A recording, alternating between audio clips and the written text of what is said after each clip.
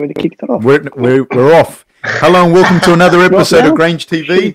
We have with us two very special guests, Martin Nguyen and one of his coaches, Chrysler, who I've had the pleasure of training with at Gracie's Meet in Grange. Martin is the current featherweight champion at 1FC, but he held both belts, featherweight and lightweight, and he also challenged for the bantamweight belt. So he came very, very close to holding all three belts, and the decision that he lost was a split decision to one of my favorite all-time fighters, is Bibiano Fernandez. So, mate, and Chrysler has been on the journey with Martin the whole way through. So that's the kind of company that we are in this evening, people. So thank you very much, guys, and welcome to the show. Thank you. Thanks for having us. Finally here, Fab. Thank you. Yeah, man, I've been wanting to do this for ages, but it's one of those things, man. Like I say this, every single person that I know, like Richie Vass, Mark Matthews, I've known them for years, and I had them on the show as well. It always ends up like, you know, people, and you're like, oh, I'll get, no problem, I'll do that. Like even Jacob, guys that we train with, but you don't end up getting people on that, you know, because you're like, I can do that whenever, but you don't. I speak to him every day. I see him every day. Like I can do it later on. Let's get the other guys on. I get that. And then so eventually, finally we did it. But also, man, the biggest thing as well with this, and I really appreciate both of you, because for those that don't know and people that watch this later on, this is fight week, man. This is not. This is so like you're fighting in 5 days. Yeah, 4 days. 4 days coming. Yeah. Wow. All right. Tell us, because this is COVID. Can you tell us what's going on and what's different this time and why we're able to do it, et cetera, et cetera, et cetera? Tell us what it's like and what's COVID like, and you guys flying backwards and forwards and your training schedules, the stuff we spoke about off air, I suppose. Yeah, basically, if you guys see Chrysler on the screen there, he's in the next room to me, right across from us. We're currently in Singapore under strict restrictions. That we can't leave our rooms only unless it's for training or media obligations. So realistically, we're stuck in a box until fight time. We get the pleasures of training. That's why you have to book everything online. If you're going to train in the morning and you're going to train at night, it's first in, best dress. There's like 28 fighters here, over four events that they're going to be holding on. So it's a crazy fight week, but I'm really, really thankful. I'm really, really glad that we actually get to compete again. For me, it was hard leaving Australia. This whole COVID situation, the borders had closed down. So I had to apply for exemptions and everything like that, just to leave the country to do my fight camp. I choose to put all my eggs in a basket when it comes to fight camps now. And I go to my team in Florida, which is Sanford MMA. So I'm thankful to have Chrysler at home, and we do our fundamental training at UFC gym in Gregory Hills. But when it comes to fight camps, I don't want to mess around no more and leave anything to chance. I go and train under the best coaches in the world and with the best training partners that I can find that are my size and, you know, world class, that have world class credentials. So I go to Sanford MMA and we do our thing there. And usually I'll come back to Australia to quarantine, not quarantine, just to acclimatize for about a week before we fly out to fight week, because Australia is very close to Asia, so it's not that much of a time difference. But in terms of going back home, usually I just relax with my family for a week, taper down of the fight camp. It's been a hard 8 weeks, 7 to 8 weeks. I usually taper down for about a week, but this time I couldn't. I had to fly straight from Florida straight to fight week. So here we are. So how did this happen with you guys? How did the relationship occur between the two of you? Yeah, so how Chrysler and I met, I just signed one championship. I just had my first fight. And in that first fight, I realized that all I had was just my wrestling game, jiu-jitsu game. And I was at the next stage of my career where I really needed to evolve. I really needed to step up from the local scene. Not saying there was anything wrong with the local scene and the training. I just needed to amp up as a martial artist and move up to the next level. And so in saying that, I needed a striking coach. I really needed a striking trainer who can help elevate me. And at the time, Kreisler's brother-in-law, his little brother was training at the gym at the time, and they introduced. I was training under Fari Salievsky at KMA Top Team, and yeah, introduced Kreisler to me, and Kreisler thought it was just one PT session, but man, the ride went, man, we ride or die now. That's crazy. If you asked me like 5-6 years ago where I'm going to be, it wasn't going to be here. Yeah, right now, I never believe we'll have like that journey that we went through from 2 titles to 2 division. But from the beginning, it was the best. From the journey, from the get go. We climbed the mountains. We did 10 rounders for 5 minutes. Right, man. We've done everything right, from fundamentals to like all basic stuff to learning new stuff and capitalizing on the strengths that we kind of had. What's the role now? Like, what happens now? Like, do you do your training completely with Henry over there? And then completely different with Kreisler, or is there still communication between Kreisler and Henry and whatnot? I'm sure Kreisler and Henry speak, but when we're over there, when I'm home, it's strictly under Kreisler, and it's all like, yeah, I do talk to Henry, and he does post a few videos that we work fundamentals with our team at home, but yeah, with all my pre-camps. So usually I have about a 3 to 4 week pre-camp. That's all under Kreisler. He gets me all set and prepared for when I go over to Florida. Man, it's like a jungle over there. You know, you mix with other lions, and they want to eat. So you got to be on their level. You know, it's a kill or be killed training room. And the videos that you see on YouTube of the old days of the Black Zillions sparring and the Hard Knocks 365 sparring.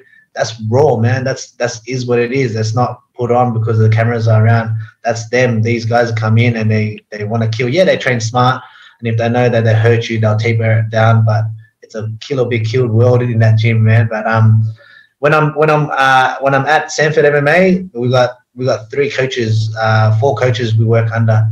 So we got MMA with Kami Bazani. He worked exclusively with Robbie Lawler, Jorge Masvidal. He was the Australian American Top Team head coach before Mike Brown. So he came over to Sanford MMA, and we've got Division 1 wrestler Greg Jones, and also Henry Hoof under striking, and our strength and conditioning coach is Corey Peacock. So we get the best of all 4 worlds of what they master in, and they mold us into the athletes we are today, and they make sure that we're ready. That's the main thing. And then what about, so do you have communication with Henry, or do you just run it all yourself here independently in Australia? And then you go, and then Martin goes over to Henry. That's to you, Kreisler. Oh, yeah. When Martin's here, we have a small team. UFC gym at Gregory Hills, and we do kickboxing drills there. Martin does his drills, and then we do our drills in the cage. We've got a group together, and it's pretty much. Yeah, it's more like our team thing. So Kreisler does communicate with Henry, but in terms of when I'm at home and there's not, like, we don't really need to be anything specific. We just do our own thing, but make sure we do the fundamentals right. We do our cage wrestling, we do our jiu-jitsu, and we do our striking. That's the main 3 things. Obviously, the conditioning I keep up with Corey Peacock. He gives me programs in which me and the boys, there's about 10 of us that we do, all of us together. So that conditioning program is like so good that it makes us look like bodybuilders. Good, perfect. Hey, all right, cool. So who was Martin before you signed? Like, before you started to really take off, what were you doing? I was working full-time mechanic. I fix cars for a living. I had my son at the time, and we just had my daughter when I started mixed martial arts in general. But more importantly, I was doing jiu-jitsu and just normal Muay Thai just to get into it, to lose weight. I was 86 kilos when I first started. 86. Were you like jacked? I was stocky, just stocky. It wasn't shredded, no tone, no nothing. It was just like, everything was just like filled out. I was filled out, but I was short and stocky, so I was realistically fat. And like I just had done it. I just got married, gained a whole bunch of weight, had 2 kids, and I needed to lose weight. I had to stop doing rugby league because it was just the injuries was getting too much, and there was times where I couldn't work and I needed to provide. So I had to give rugby league up. I lived and breathed rugby league. What level did you play? What level rugby league? I played Harold Mats and we got into SG ball. So you played SG ball? Yeah. SG ball. That's for West Magpies. So at that age, I was 18 years old and I had to give up. What year were you at West? Because I was coaching at West for a bit. It was, when did I stop? Was that 2008, 6? No, 8, around 8, yeah, around 2008. I was training under Mick. I think I started there in 2012. Oh, you did? Yeah, I think that like there was a whole bunch. What was I 18? 2008? Yeah, I think so. Oh, okay. Because for those people that don't know, SG Ball is like it's first grade rugby league, but under 18. So it's like playing whatever youth divisional in whatever country you're playing, whether it's soccer or basketball, whatever. I reached that stage, yeah. Yeah, for the top team, but in their juvenile ranks. So Martin played as a under 18s, which is a big level here in Australia. It's a big deal. What position did you play? I played halfback. So I was the main head honcho controlling the forwards and that. So, and how heavy were you when you were playing rugby league? So when I played rugby league, walking around, I was maybe about 70. At halfback, I was 70 kilos max, absolute max. And you got these islanders that are like 110 kilos, run like Usain Bolt at you, and you're like, you throw your body on the line because your teammates have got your back, but when you're dislocating shoulders every game, it's no good. And when you're in the line like that, and like the Islanders, not just the Islanders, there's big kids in general, but the Islanders are like, if you weigh 70 kilos, I think Izzy Fitikefu that from the gym. Yeah, he's like short guy. He's probably only about your height, but we were talking before, and he was like 90 kilos in year 6. And he just stayed the same weight his whole way through. But he played like all the way to 20s, and you just think like you're a fucking kid, normal kid. You're 70 kilos, which is not small for an 18-year-old. Like it's decent size, and you're short, so you would have been like a big kid, and that's like a fucking 14-year-old Islander kid that just probably doesn't even play a sport. Yeah, doesn't even play a sport. 100%. And when you're in the line, they're going to pick the little Asian guy to run it. That'll be the whole team play. Yeah, always. And I always noticed it too. I'm like, whenever they got the ball, in my head, I always thought to myself, and I still always have flashbacks. I'm like, this guy's going to run at me. So I every single time that I know that it's going to that side, I was like, boys, come closer. He's going to run at me. Like that. And then when I do throw my body at the line, like they trip over me and the guys just fall on top of them. I'm like, thank God. And so you stopped at under 18s. You stopped after that. You finished that season? Yes, I did. And how bad were the shoulder dislocations? So we finished that, and then I had to actually leave. I left the team because it was just I couldn't stay. I couldn't play. And then it came to a point where I finished off C grade at Mounties. I played for Mounties my last year, and then after that I was just like, I can't do it. I really can't do it. I'd fall asleep, and when I wake up, my shoulder would be dislocated. And I'll be like, oh, I got to roll on that angle, and then it'll pop back in. And I'm like, oh, I got to keep this shoulder like very close to me.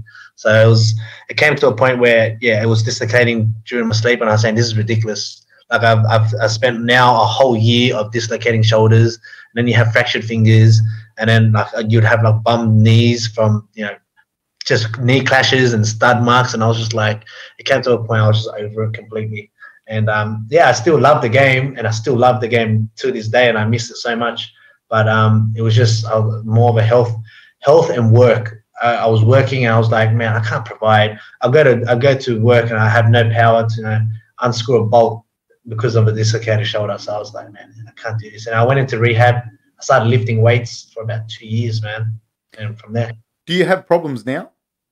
No, never. Knocked on wood. Haven't dislocated my shoulder since I started at KMA back when I was like 20 years old.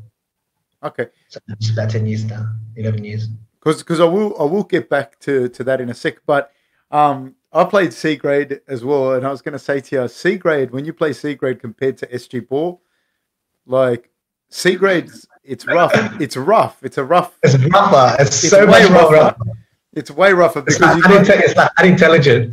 Yeah, I was going to say, you got, with no disrespect to anyone, but it's a lot of guys that didn't make it, and they're just playing, and there's usually a fight every every week without a doubt.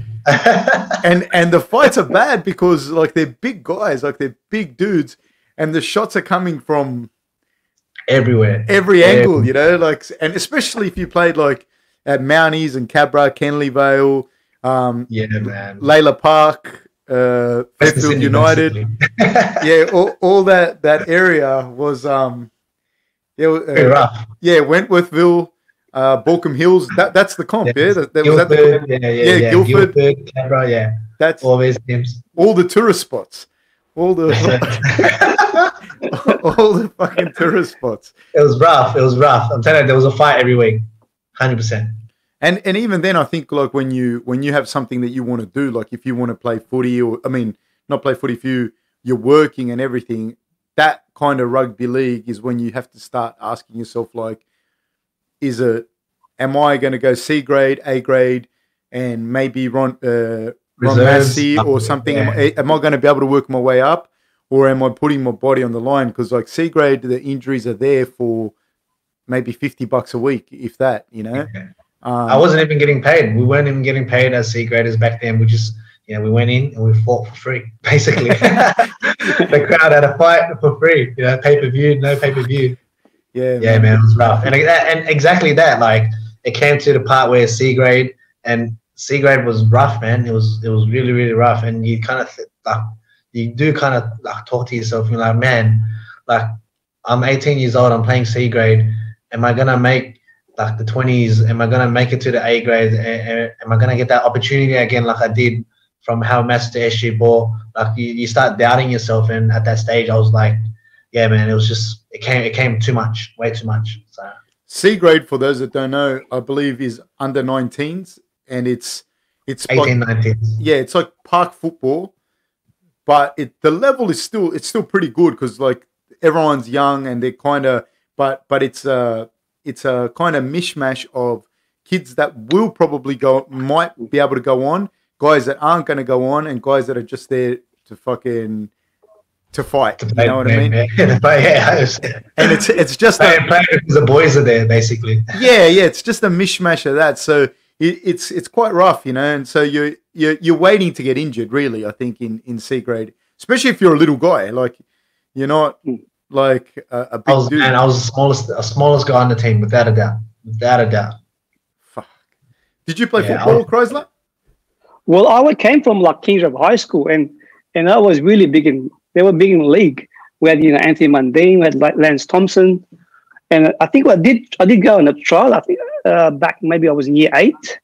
I actually played. I had to borrow my stepbrother's football gear because he was playing for Holy Cross Ride, and they were one of the good best players around there, and he lent me his gear. And it was a trial back in my school in the yards, and I put the thing on because I was small. So the guy, one other coach, put me on the wing. First time I had the ball, the guy came running at me and just gave me a fucking clothesline. I went backwards, but that was the last time I played it. But I was still mad. I still managed to get in the team, but I never got into like any playtime during the actual comp. Yeah, but you you got to travel with the team. That's what counts. That's it, man. You got the day off school. Rugby I'll league never is forget that close. I did. rugby league is a clothesline. fucking tough sport, man. And if you're not big and fast, man, I don't know. You better be really religious or something because you're fucked. I don't know why I did it. It's interesting you say. Is it your right shoulder, Martin, that would get dislocated a lot? Yeah, my right shoulder, and it happened during high school, year 11. Recess, we played league, but it's not. We're not meant to tackle, but boys, when our testosterone levels get a bit high, a touch game or two-hand touch game or grab game always turns into tackle. And just at one time, my own teammate, like from weekend football, we went to school together. He ran the ball, and he usually doesn't run that hard. And for me, I was just like, okay, I'll just tackle the legs. And I went to go for the legs, and my shoulder felt like it completely ripped apart. And I was on the ground. I was like, what's going on with my arm? Like, I was in shock. I was like, like everything was numb. I started sweating. It was a cold day. I started sweating. I was like, what's going on with my arm? My whole shoulder's gone numb, and I couldn't move it. I can only move it like this direction. It was out.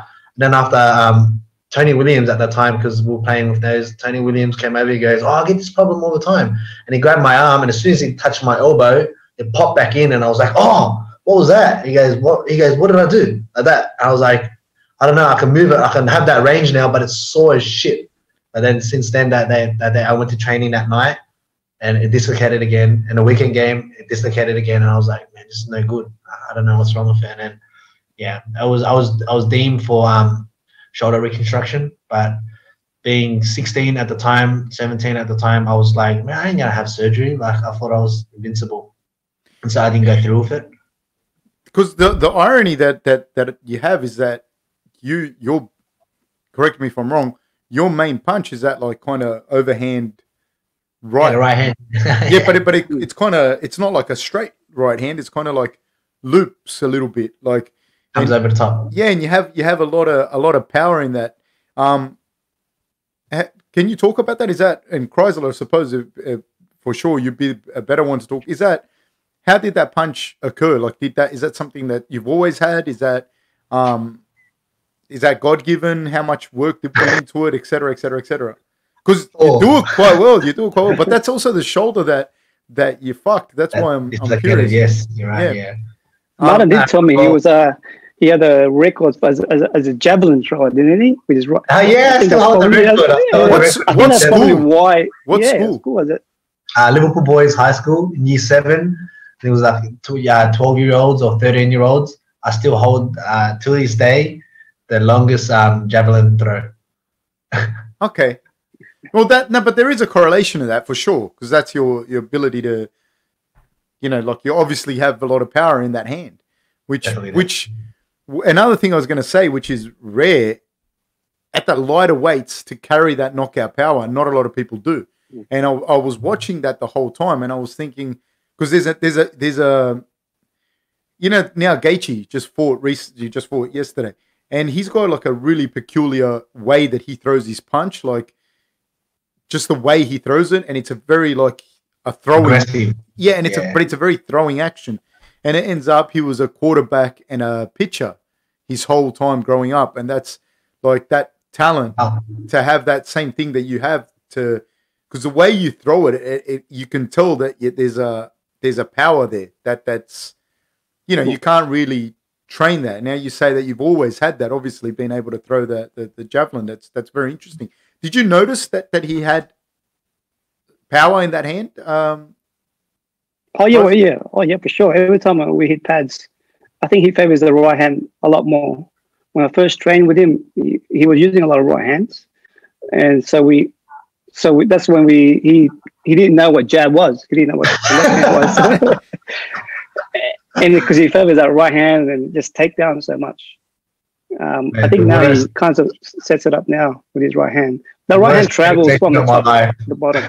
Yeah. 10,000 jabs in one session. Oh, man. I think he dislocated the other arm now. Yeah, I almost dislocated my shoulder. Oh, Jesus. But you do cover a lot of distance with that right hand as well, with the timing. I noticed that it's just, there's something in the angle in which you throw it as well. Like one, you're countering the guy and you've got that good timing to counter it, but you seem to cover a lot of distance with that right hand. Like exactly like what Chrysler was saying then. That timing and that ability to cover that distance, is that something you guys worked on, or is that something that you always had? Never had that, man. Everything I know started from Chrysler. From timing to reaction to the fundamentals of just the sweet science of boxing. Realistically, I never knew an ounce of just an overhand takedown. But in saying that, like the overhands, I personally, I know I hit hard because the record shows for itself, but I don't really intentionally throw over the top where it puts me completely off balance. I throw it, and whenever I throw it, it always hits them. I always get on like an angle. It's always the punches that you don't see coming really hurts the most. And I think just the angle and the countering and the timing of the reactions is what gets my opponents off guard, mainly anyway. What do you think, Chrysler? I think Martin has a good instinct and timing.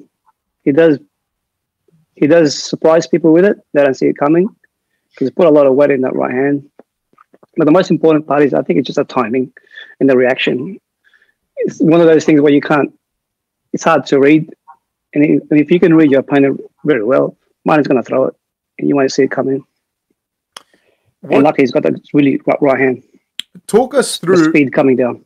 Talk us through the difference talk us through, Chrysler, the difference between someone that you're doing the pads with, they're good, and then someone like maybe like a Martin that comes in and they're raw, but like you said, like you can feel there's certain differences, not just physical, but perhaps the fact that you said jab, jab, jab, jab, jab, and a lot of guys will be like, nah, I don't want to jab, I want to do fucking spinning back fists today.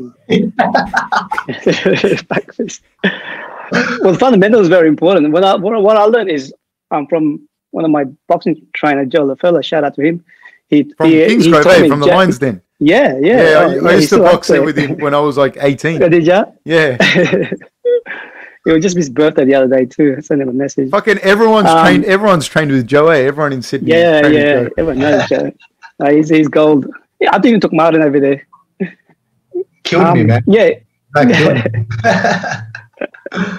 I thought it was our first session all over again. More jabs. But yeah, it's the jabs. It's the fundamentals of what's striking. Because I came from a boxing background, and it's all fundamentals of footwork, so speed, nice and crisp. But when Martin throws it, it's an MMA right hand. They don't necessarily throw it straight like a boxer would do. So he's got his angle, and I didn't want to change the way he throws his right hand because he's an MMA fighter. So yeah, I just came from a boxing perspective where everything is clean. So he just blended it and put it all together. I guess when we did all those rounds and pads throughout those 5 years we were together. Martin and Chrysler, was there ever a time where you considered pursuing boxing just in and of itself? Yeah, like as soon as it was just like one of those times where you got a boxing coach now. I want to do boxing, but for me at the time we weren't allowed. Fari goes, no, stick to MMA, stick to what you know. And yeah, Chrysler, I think Chrysler at the time he was encouraging. You should have a boxing fight. And some of the guys in our gym at the time, they did take up the boxing fights because boxing was, our new thing. It's like we got a new toy. We're Chrysler at the gym now, and it's like everyone just started to adapt to boxing, and everyone wanted to do boxing. So some of the guys had boxing fights, but for myself, I would say, I was recommended not to and stick to what I know. And I just did that. But yeah, I never had a boxing fight. I did spar with other boxers and spar in general, boxing, but in terms of the competitive boxing, no. What do you think about Martin as a boxer if he were to make that transition into boxing, Chrysler? Ooh, it'd be a hard fight. Everyone would be watching for his right hand. If Manny Pacquiao calls him out, I'll say, Martin, you got to jump in. You got to fight Manny Pacquiao. That's the fight I want to see. Man, for real, mate. You don't play boxing, man. Boxing is just like training in general. Guys that have been doing it their whole lives.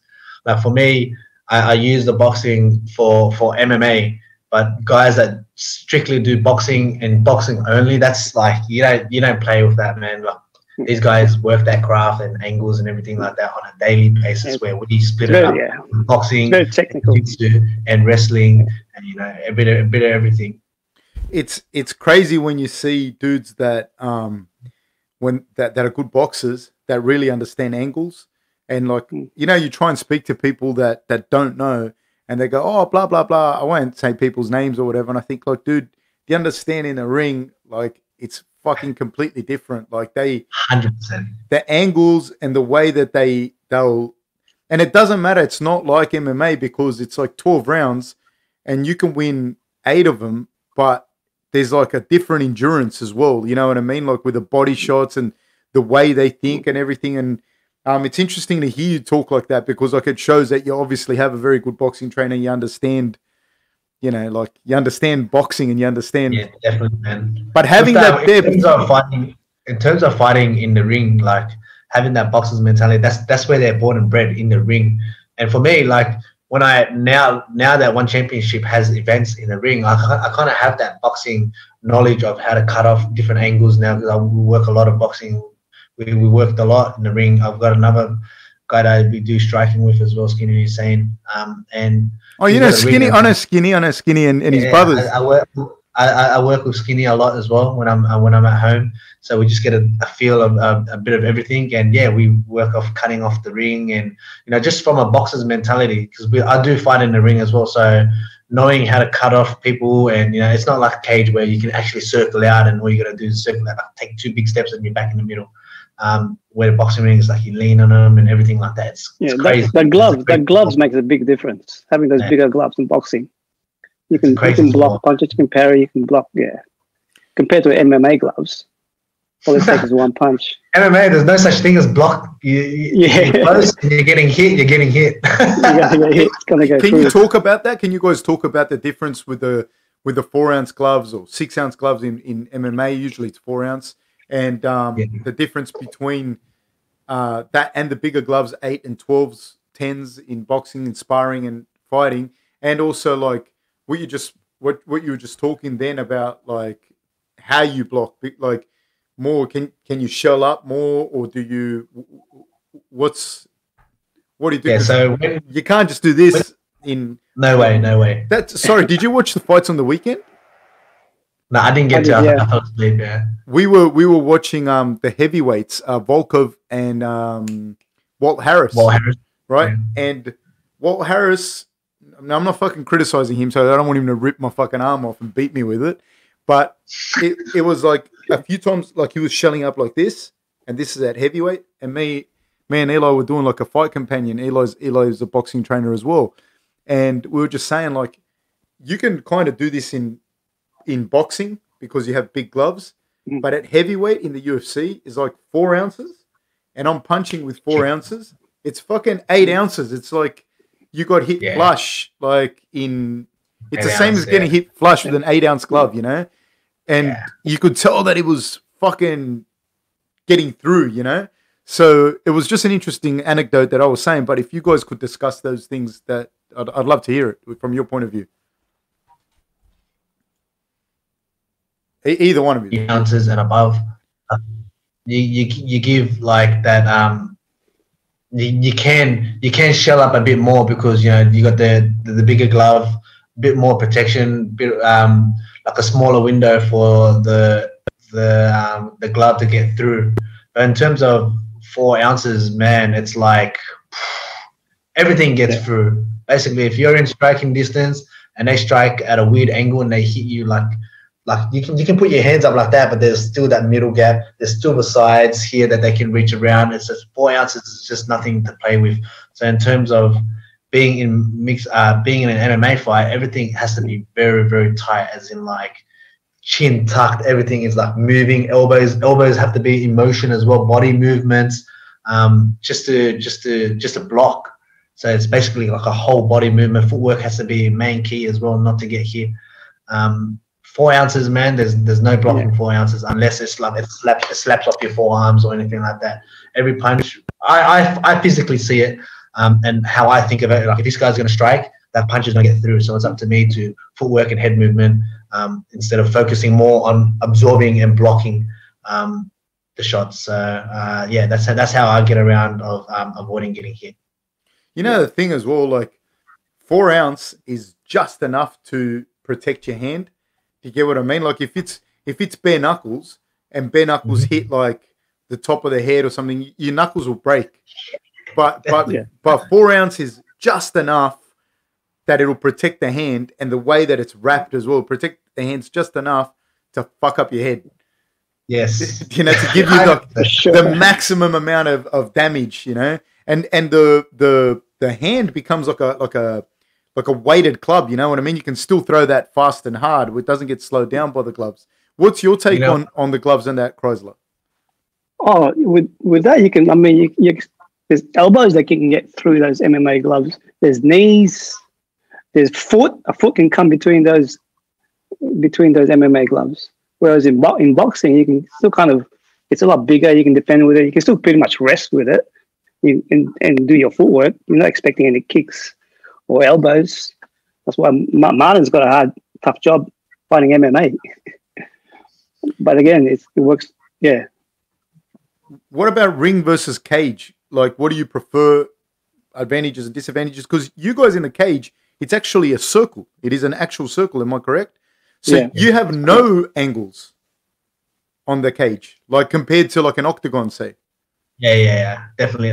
Me personally, I love the cage. My last fight was in a ring, and every single time my opponent shot on me, it's like their first instinct, like because it's so open. When someone lifts you up or when someone drives you for a takedown, the first instinct is to grab onto something. That was for me anyway, and it was just instinct. Like he'd pick me up to take me down, and I was just like, oh, my arm got stuck. Like I was just like one of those ones where in a cage, if someone's going to take you down, I don't care if it hits the ground. I can use like wall work to get up. Whereas one championship, when you hit the ground, someone's on top of you, you're not allowed to use the ropes to get up. It's purely jiu-jitsu angles and sweeps just to get up.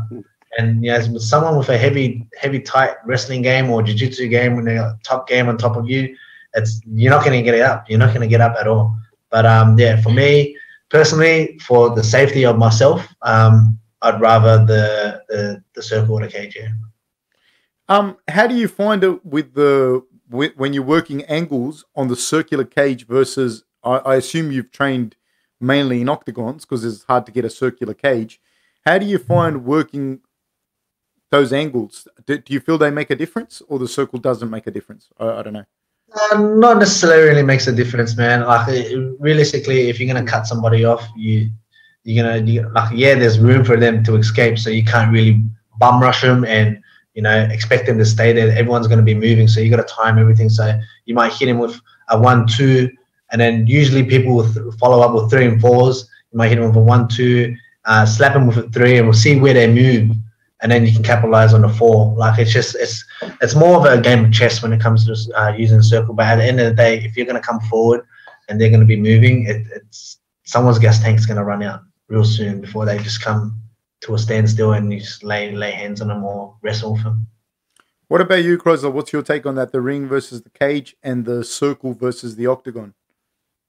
As an MMA fighter, for them, they would favor the cage. Obviously, I like boxing, so I like the ring. It's probably different to adjust if you're an MMA fighter fighting in the ring. As Martin said, he almost flew out of the ring, picked up. I like the ring for kickboxers and Muay Thai fights. But MMA, stick with it. Stick with the cage. It's just my take on that. Is it with your traditional boxing background?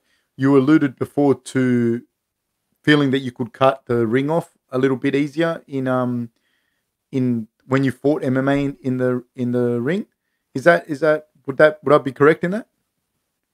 Yeah. So when I fought in the ring last fight, it was I found it so much easier to cut my opponents off. It was just more of the pressure.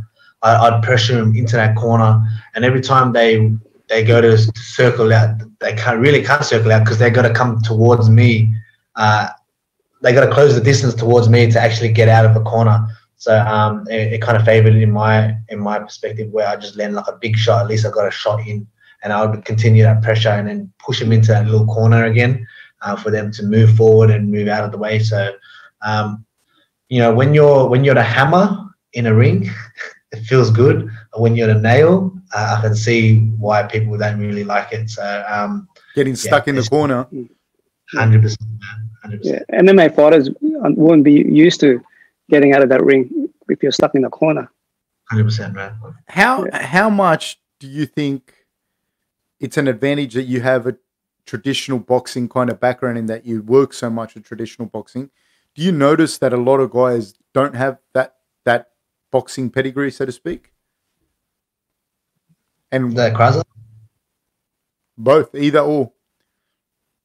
Yeah, so me personally, when I find that MMA fighters tend to they stress a bit more when it comes to the ring. Like they don't know the angles, and if they're getting pressured back into the corner, then if I feel like their game plan is not necessarily out the window, but they're like, oh man, this guy's pressuring me. Like, where do I go from here? Like I'm in a corner now, and I don't want to get hit by one of his shots, and then they start to panic more and start doing like suicide shots and all that just to get out of trouble. But yeah, like in terms of boxers, they're just like, yeah, push me in the corner. Like I know how to get out of this easy and I counter you and everything like that. But that's something that I've worked a lot on as well, is getting out of corners if we ever had to fight in the ring again. But yeah, it's just, I guess it's all preference. If whatever the day is for, like if you're set to fight in 8 weeks' time and they tell you yes, it's in a cage, then you work what you're best good at in a cage. But if it's in a ring, you know, you'd want to work a lot more with boxers and kickboxers who know that whole scenario and how different people and everything like that. So, do you notice, Chrysler, a big difference, like in guys that, you know, that fight MMA that don't have good boxing? Like they might hit hard, they might be tough guys, but you can tell that this guy hasn't actually worked boxing. Can you see that? You can see on their footwork and their timing. You can also tell by their jab if they're not using their jabs a lot. Most of them are MMA because MMA, they're really open. In boxing, you're very tight, covering your body, covering your chin. You're just right here, really tight. You're snapping all your jabs. And it's MMA.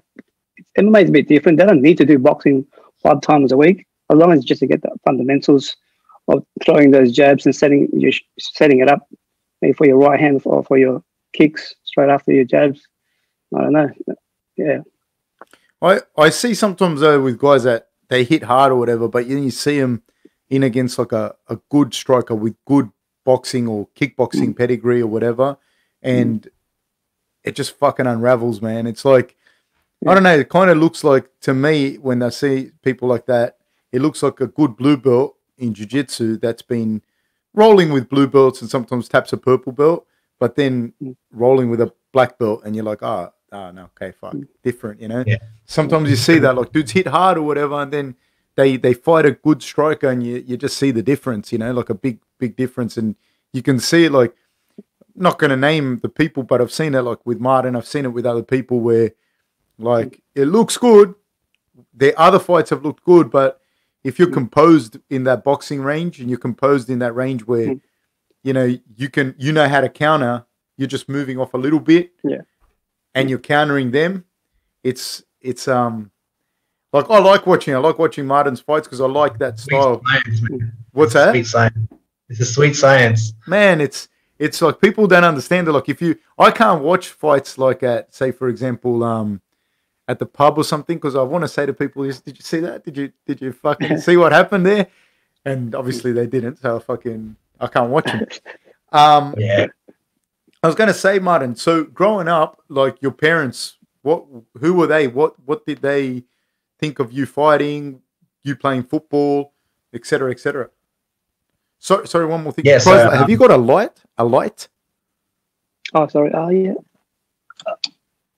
Fuck, look at us, all Hollywood now. Yeah.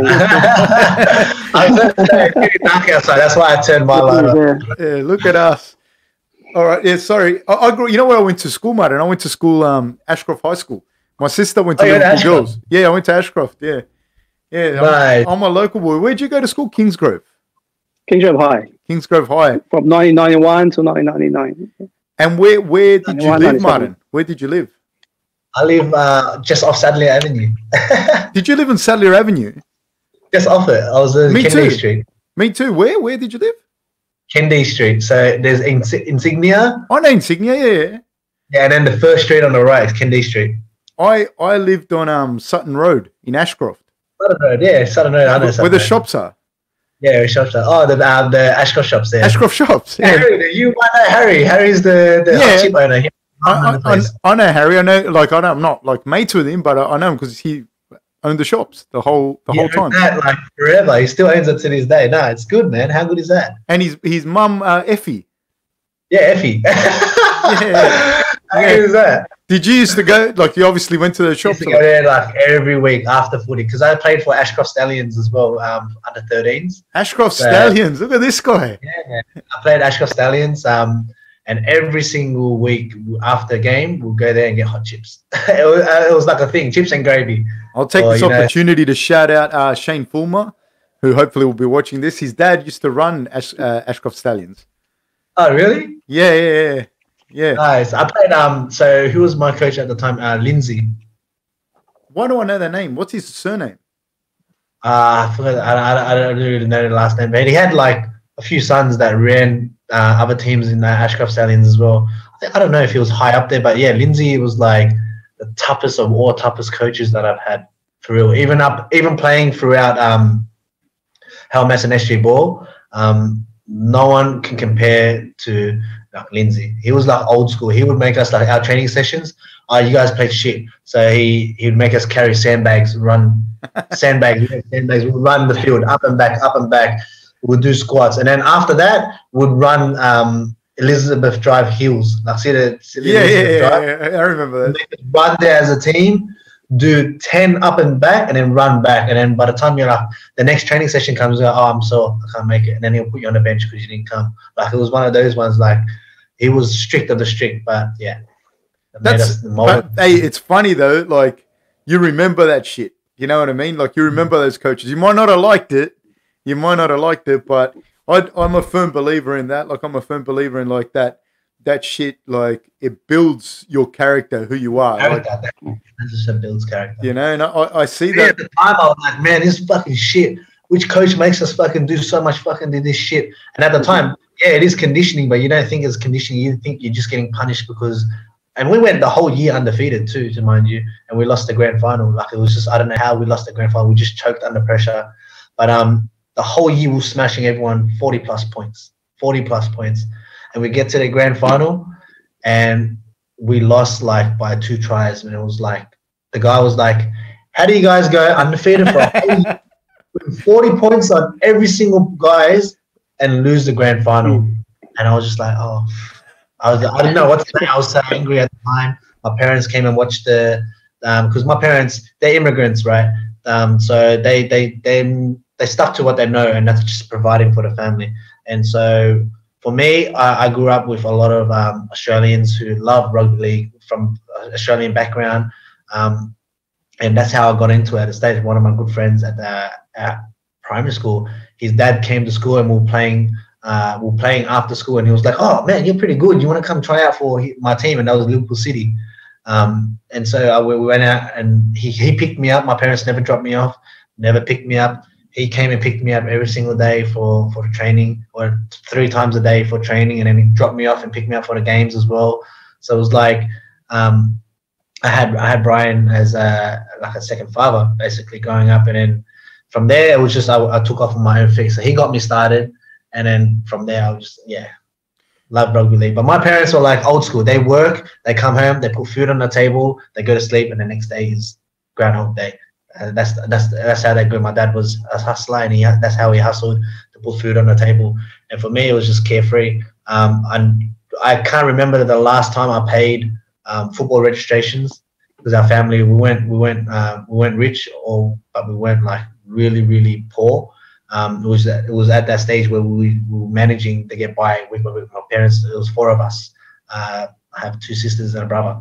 So yeah, my parents, all they did was work, and they provided for the family. And then occasionally we would have family come over, and then it would be like a family occasion. But other than that, man, they never had money for me to pay for footy registrations. I've always had either sponsors or the coach would pay for me. And that would keep me going playing the sport, which made me love the sport because it was like hassle free. But every time, oh, you can't play this week because you haven't paid registration, that like it sank my heart. But the coaches always pulled through and paid for me. So it's funny, like all those little things, like those coaches you have growing up that do that kind of shit. Like it just I was just telling my wife the other day about. I had a coach growing up. I was a basketball player. I played basketball growing up. Massive thing for Chrysler here being Filipino. Yeah, basketball was my first sport. See, mate, I didn't even know that. I just fucking stereotyped, I was gonna, I was gonna add breakdancing and karaoke, but yeah, like I was playing basketball and I was telling my wife about this this coach I had that. Like I played rep basketball and that. I don't know what I was doing. I was probably being a dickhead. And the guy told me off so fucking bad, man. This guy, and my wife's like, what'd you do? And I said like nothing. I just fucking stood there like hating the world, thinking, fucking prick, you fucking told me off. I said all this. I didn't in my head. Obviously, I didn't say it to him. But like that shit stays with me today. When I'm doing something. And it's like, nah, dude, you're the one being a dickhead.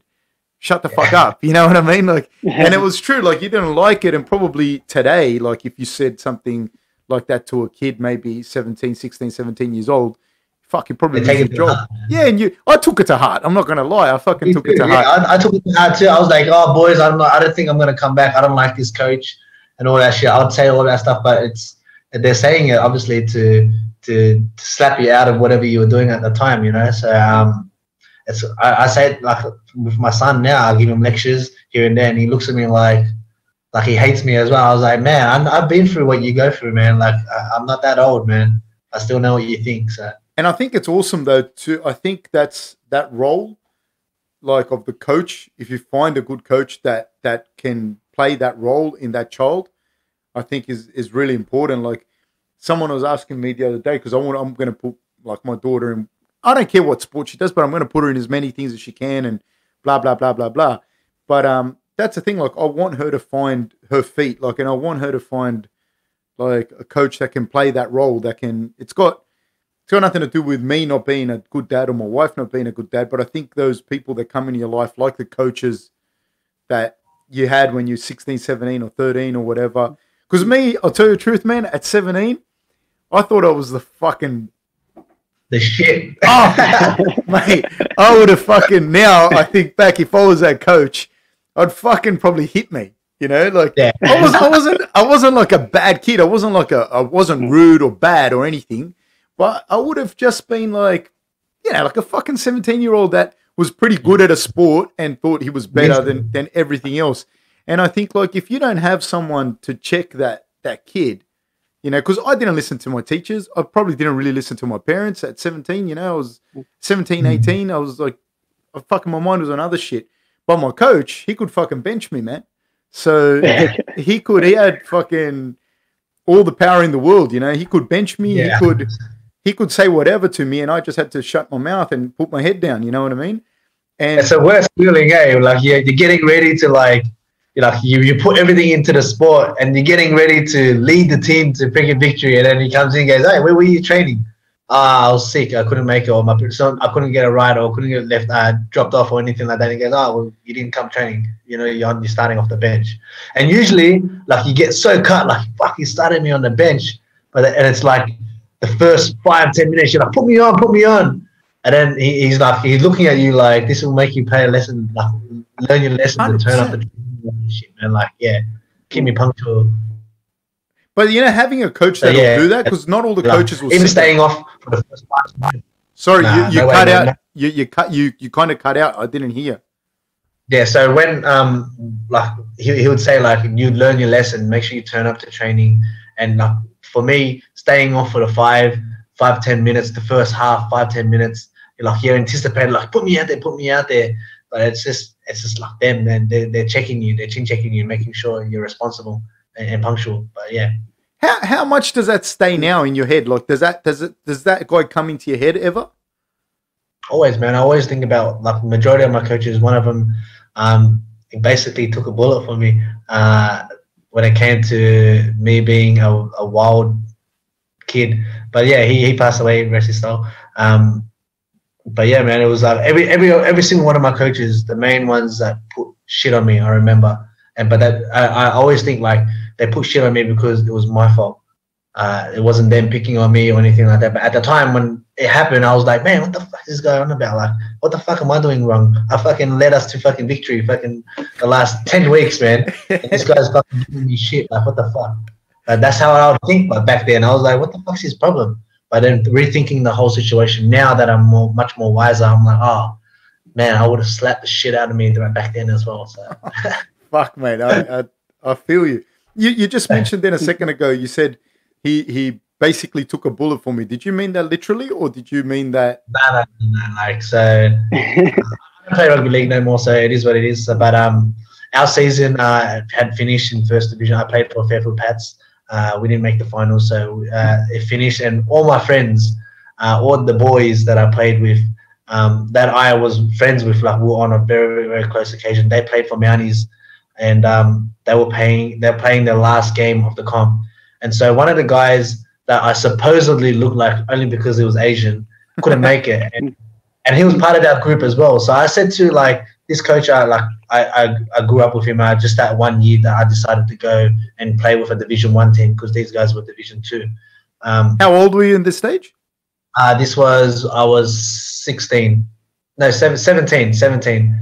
Yeah, and then so I said to him, let me jump and see how I would know before you walk out onto the field. They check their registration cards, they check your boots and everything like that. Like I don't know. I was like, show me the photo. And I tried to put the same face on. And the guy that was checking it, he was young. He looked at it, he goes, yep. And he called it from 1 all the way to 17, and he walked away. And I was like, oh shit, I'm playing a game. I'm not even registered onto this team. I'm playing under someone else's name. And so in that game, how much did the guy look like you other than just being Asian? Mate, completely out of the water, like different. Like he looked like a deer, and I was like a tuna in the water. Like that's how deep it was. And so, and just letting you know, like he was part of our group of boys as well. He never scored a try all season, and in that game, he scored 5 tries. Never scored a try all season. In that game, he scored 5 tries. I scored 5 tries. We smashed Canley Vale Cookers by like 60 odd points, and the manager of Mounties, the team that I was playing for, and we won. He lived right behind me in my Sadleir house, and he's like, that kid is not. How does that kid play for this team? Who checked the registration card? He lives right behind me. Like he knows me. Like he was literally my neighbor, the manager of that team. And I was like, and straight after we won, we shook the other team's hand. He goes, hey, you come over here like that. And I looked like I just had stolen something. So I was like, huh. And I ran. I bolted for it. I took off the jersey and I ran. And so the next week, I don't know. We had like one more game. I was playing for. Yeah, we had one more game for somewhere, and then he was at that game. I was playing for Hinchinbrook Hornets that year, and I was at that game, and I don't know, was it Pats or Hinchinbrook Hornets? One of them. It was. I turned up to the game, and he was there. He was saying, "This gentleman can't play. He played for Mounties last week. It's with violations." And I was like, "What are you on about, man? I was here last week. I was playing with these guys." My coach was like, "He was with me last week, man. He wasn't with you, but I was actually on the field, and he remembers everything." It was such like a trip out. The officials came to the game. Like it was like a big meeting before we were about to head on out to the field. I remember everything by play, man. It was so crazy. But I was like, we ended up playing that game, and they ended up just dropping everything. And that coach that took the bullet for me, he got suspended for life. Oh shit! Oh, so you got found out. Yeah, he supposedly found me out. I didn't get punished for it, but he took the He took the bullet for it. He just goes, "Yeah, it was my fault," or whatever it was. I'm not too sure it was. But Baxter's he took the bullet, man, and he got sacked for a long time, man. Fuck. Yeah, wow. man, that's why. Because he was one of those guys that like I looked up to as a father, and he basically knew the talent that I had and how young and dumb and naive I was, but he believed in me, and then so if I was like a shit player, I'm sure he would have been like, yeah, he's not any good talent. Yeah, that was him. That you can take him and blah blah blah. But he knew like at the time I was young and dumb, but I was kind of talented in the rugby league department. So yeah. So all right, let's change things because what happens fight day? What happens fight day, and when does fight day start for you? Like I spoke to, I've had heaps of different guys on the podcast. I had Cedric Doumbé on the podcast. He's defending his glory welterweight title, and for him, fight day starts a week early. And I've had like a whole different bunch of guys. Benedict Bowie, his fight day starts the day before. Can you talk us through when your fight day starts and what happens, etc.? You're very, very relaxed now, like 4 days out. Like a lot of people are not this relaxed, and I've seen this many, many times. So talk us through when fight day starts for you and what does that mean? Yeah, so for me, coming into fight week, I mean, I've been so switched on for the last 8 weeks. I like to tone it down, taper off. Usually I'd spend a week with my family just to forget about like the fight camp. It's like, yeah, I'm switched on. I'm mentally prepared. My body's physically prepared. But the mental aspect of I've mentally burnt myself out in previous fights, and it's no good. It shows off in your performance. So in terms of fight week, like, yeah, I constantly think about the fights, but I like to take a step back and just chill. And then when it comes to training at night, I switch on kill or be killed mode, and then I switch off and I go to sleep, and the next day starts. I don't switch on completely thinking about my opponent, completely thinking about him until maybe after weigh-in day. So after weigh-in day, we train. Afterwards, we have a big meal as a family. We train. I'm switched on. The next day when I wake up, my phone's turned off. Everything is off, and all day I'm just thinking about this guy, ready to go.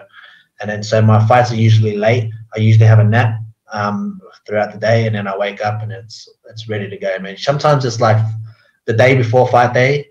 Some days it's fight day, but I'm always mentally thinking about him, but just little bits and pieces. Like if I'm thinking about him too much, then I'll change the subject and I'll do something to distract myself, so I don't mentally burn myself out. What happens? Like, what are the feelings you're feeling when they wrap your hands up? And I don't know, I've never been at ONE FC, but UFC, they wrap your hands up. You've got your hands wrapped. It's 20, 30 minutes before you go on, or maybe even a little more. Then the guy comes in and says 5 minutes, etc. I'm assuming this is the equivalent of this. Are the nerves peaking yet? When are the nerves peaking? Do you still get very nervous? Talk us through that. For me, it's like when it comes to that nervous side of things, I don't really get nervous anymore. I think the first 5 to 10 fights, I used to get so nervous, like before anything. And I would, like, as I said, mentally burn myself out, and it wasn't good for myself. So for me, it's like, okay, 5 minutes, all right, it's happening. Like in my head now, I'm like, I visualized it for so long, it's happening right now. So it's all about adapting it, getting myself psyched up, walking out there, locking onto my opponent, and I say to myself, you got to do this. You got to do this. What's your purpose? What's your purpose? What are you doing it for? Who are you doing it for? What do you want in life? Those are the questions you ask yourself just before you walk out. Okay, now it's time to answer it, and your opponent is the answer. Take him out. When is the fight begin? Does the fight begin once you get in that cage or octagon or ring, or does the fight begin when the guy first touches you? When do you switch from Martin Nguyen, this gentleman that we see now, to Martin Nguyen I don't know what's happening anymore. It's on. Yeah, so for me, it's like when they start announcing our names, I'm like, okay, this is it. This is the guy you got to take out. This is the guy that's going to kill you. He's willing to hurt you. He's willing to do everything, to take everything that you work so hard for. You look at him in his eyes and you just go, man, I'm gonna kill you right now. This is my plan. I'm gonna go in there. I want to hurt you right now. And I'm here now. They announce the names. I'm like, it's a fight now. So regardless if I land the first punch or he lands the first punch, it's right then and there. It's you're in the wilderness on your own, and it's time to eat. That's how I think anyway. What's your take on fight day, fight week, Chrysler, and how do you see it from your perspective? And what are the nerves like for you? Because a lot of people think the guys don't feel nerves, but people feel nerves. Oh yeah, with Martin, the fight week for him is very relaxed. He's surrounded by good guys. We have a laugh. But on fight day, Martin switches on. It's a different Martin on that day. You can tell, especially when we're getting picked up, get transferred, and go to the stadium. He's completely switched on, and especially when through the walkout, I think that really gives him the energy and gives him that purpose of why he's there. We love that walkout. Are you nervous? That walkout is no level. Yeah, 100%. Are you nervous, Chrysler? His song comes on. Me? No, I'm not nothing to be nervous about. I fully trust Martin. Probably the first couple of fights before he had the title, I was nervous for him. But now I just trust Martin. He's going to do the job. He's just on another level, especially where he is now, training with the best, Henry Hoof, and the guys over there. It's like a training with NBA All-Stars. Now it's just unreal where he's at now. How did this happen with 1FC? Like, how did you sign with 1FC? Did you want to fight in the UFC, or would you? I guess I know the answer, but I'm going to throw it out there anyways. Like, if there was ever a cross-promotional thing, would you welcome that challenge? Definitely, 100%, man. How one championship came about was the ultimate goal. Everyone's ultimate goal when starting off as a martial artist is the UFC, because that's what was going around at the time. Back then, everything was UFC. So in my head, I was like, okay, I'm gonna work hard. I'm gonna get my shot in the UFC. But right now, I just gotta focus on this title fight. And the title fight I had at the time was for the Brace Featherweight title. I remember that one. I was fighting Luke Standing. My first, it was my first title ever that I was fighting for.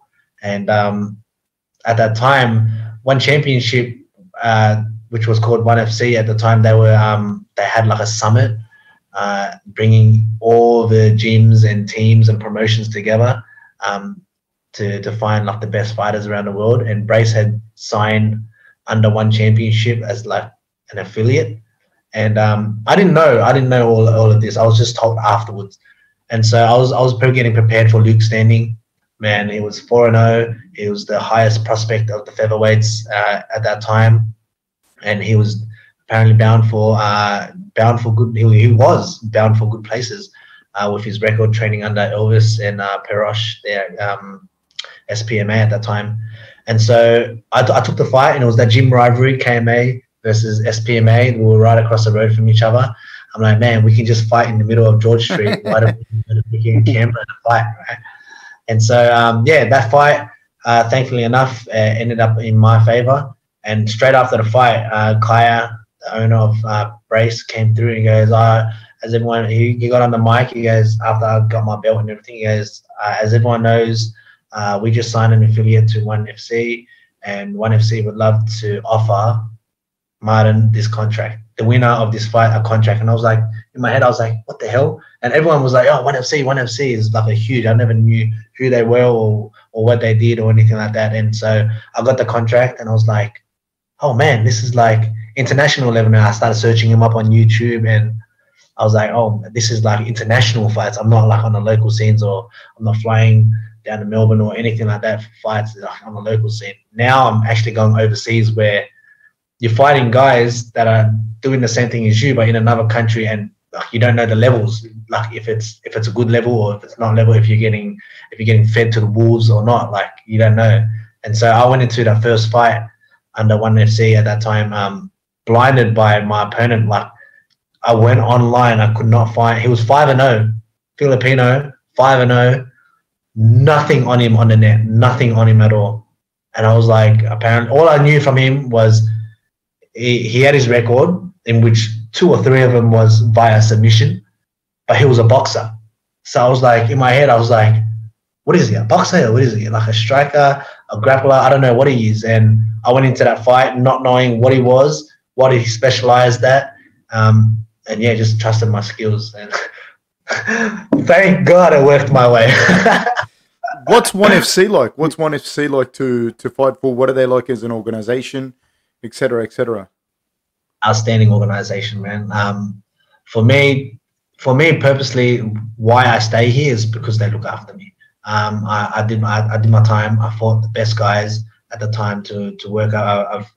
I fought the best guys now, up until now. Like for defending my titles, I had that one in 2018, 17 to 18. I had 5 title fights in 11 months. So I was constantly being given fights, and I was constantly being able to provide for my family. And that's the main thing for me. If you can give me a word that you can help me out by giving me fights, and helping me out by looking after my family, then I'm a pretty loyal guy. I'll stay with you. Like there's always an urge for people to say like, will you ever go to the UFC or UFC this, or would you ever focus on going to another promotion? That's the main questions that they ask me. And for me, I'm like, I made a promise to myself, man. Like I've already worked my way so high in one championship, and I'm getting looked after so well, and that's the main thing. My family having food on the table. So for me, it's until the wheels fall off, man. Until one championship says, "All right, Martin, we don't need your services no more." And if I'm still in peak of my fighting career, then I would venture on and probably try out for the UFC. But until then, until they say they don't need me no more, I'm with one championship. How do you? What's your experience with the organization like? Like? Oh, I'm saying this because from the outside it looks fantastic. It looks really good. I think I'm just saying my thing. It doesn't sound like I'm fucking trying to make a controversy, because I'm not. I like the whole thing with ONE FC. I find it. It's like it seems to have a little bit more like it's a great show. It's a great spectacle, but it doesn't have that same like the UFC to me personally. And I'm no fucking angel, but the trash talking and the thing, it's become like bigger than the fight almost. Do you get what I mean? And I'm not one that's like, oh my God, they said a swear word. That's not what worries me.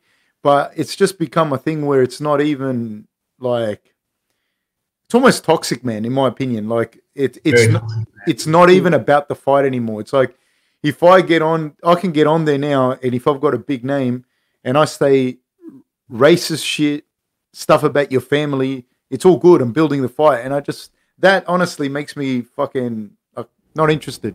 I can appreciate people with good sense of humor, people that are quick-witted. You know what I mean? Like you give each other shit. Like, you know, I grew up all around a whole group of boys, you know, that none of them were angels. And I'm all for giving each other shit, you know, but there's just shit that I just think like, man, you're grown men, you're saying shit about each other's wives and that, like, nah.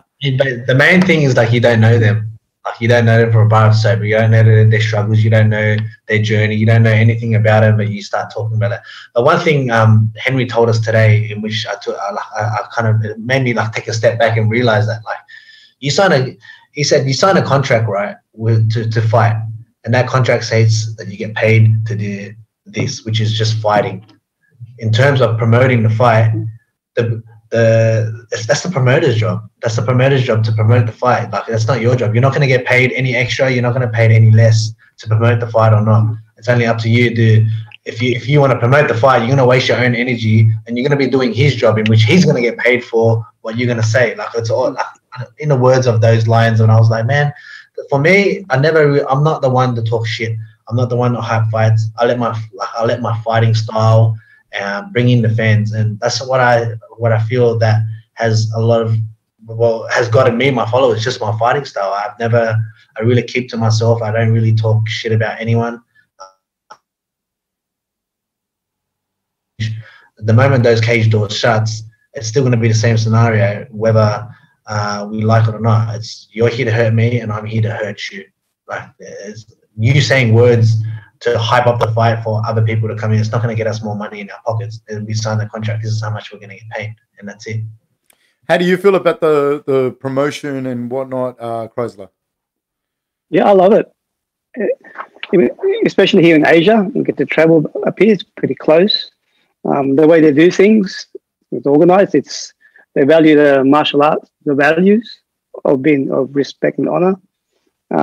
They look at people's lives from where they started from.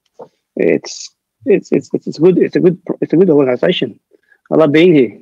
I love the fight week. I love it when Martin fights and everybody else. You get to see all the guys here, the Asian fighters, the Filipino fighters.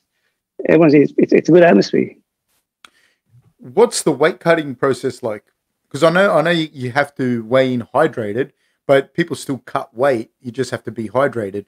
Can you explain to us what the whole process is like? Because it's not easy for you to get down to bantamweight. So can you talk to us about the whole thing?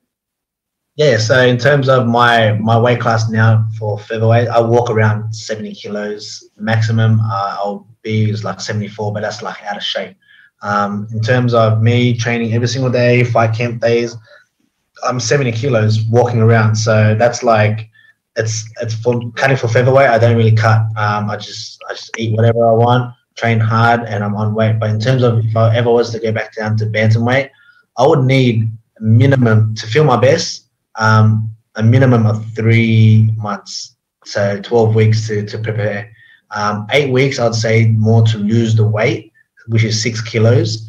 But in terms of so for 70, it's about 4 kilos. 8 weeks to lose 4 kilos, and the rest of the 4 weeks, so my body gets used to moving around at that weight. And yeah, it's a long time. Like I asked for a long time, but I learned the hard way. My last bantamweight fight, I lost 6 kilos in 7 weeks, and I felt the worst I've ever felt. But how do you lose that weight and you're still hydrated? So it was dieting. It was more based on diets and eating right and training consecutively, just having like smaller meals, smaller portion meals. Everything was sorted out like that. That sounds shit, man. That sounds awful. Worst, the absolute worst. So give me time. They're hitting us training. All good. Can I ask you one question before you go? Just about your opponent. How do you feel? What do you think? How do you think it's going to go? Yeah, I think he is a high caliber opponent. I think he is a very well-rounded fighter. He's worked his way up to fight me for the title. But I mean, it's just like any other one of my opponents. I put him at the highest of the high. This guy has world championship credentials. He's here to take everything that I've worked so hard for. So it's up to me to defend my throne and take home what's mine. How big are you in Vietnam?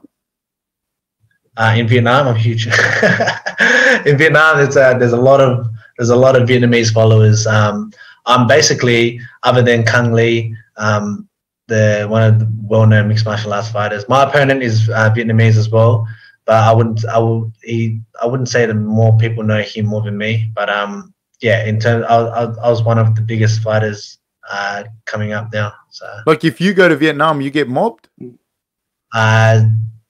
Yeah, a bit. Yeah, definitely. Yeah, people know who I am. Definitely. And in Australia? And in Australia, I like to keep it low key. No one knows who I am. Like, and I don't mind that. Like, going overseas, I get mobbed overseas. Like, it is what it is. It's fight week, and people want to get in there and want to know who you are and everything like that.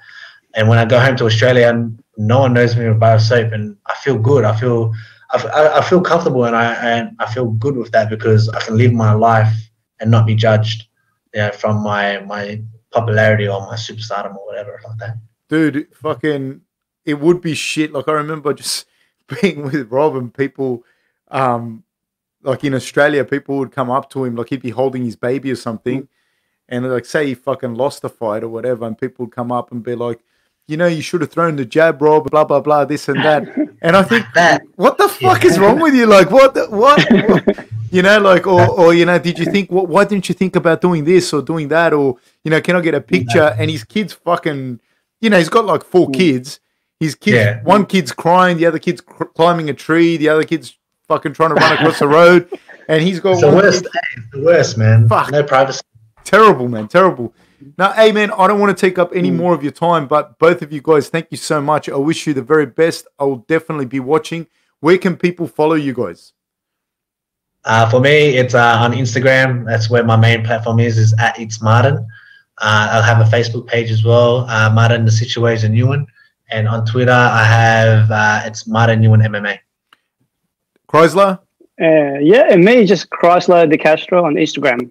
Awesome. Guys, thank you so much, man. This has been awesome. Thanks you so much. I wish you the very best. For having us. And hope you smash him, man. Thank you.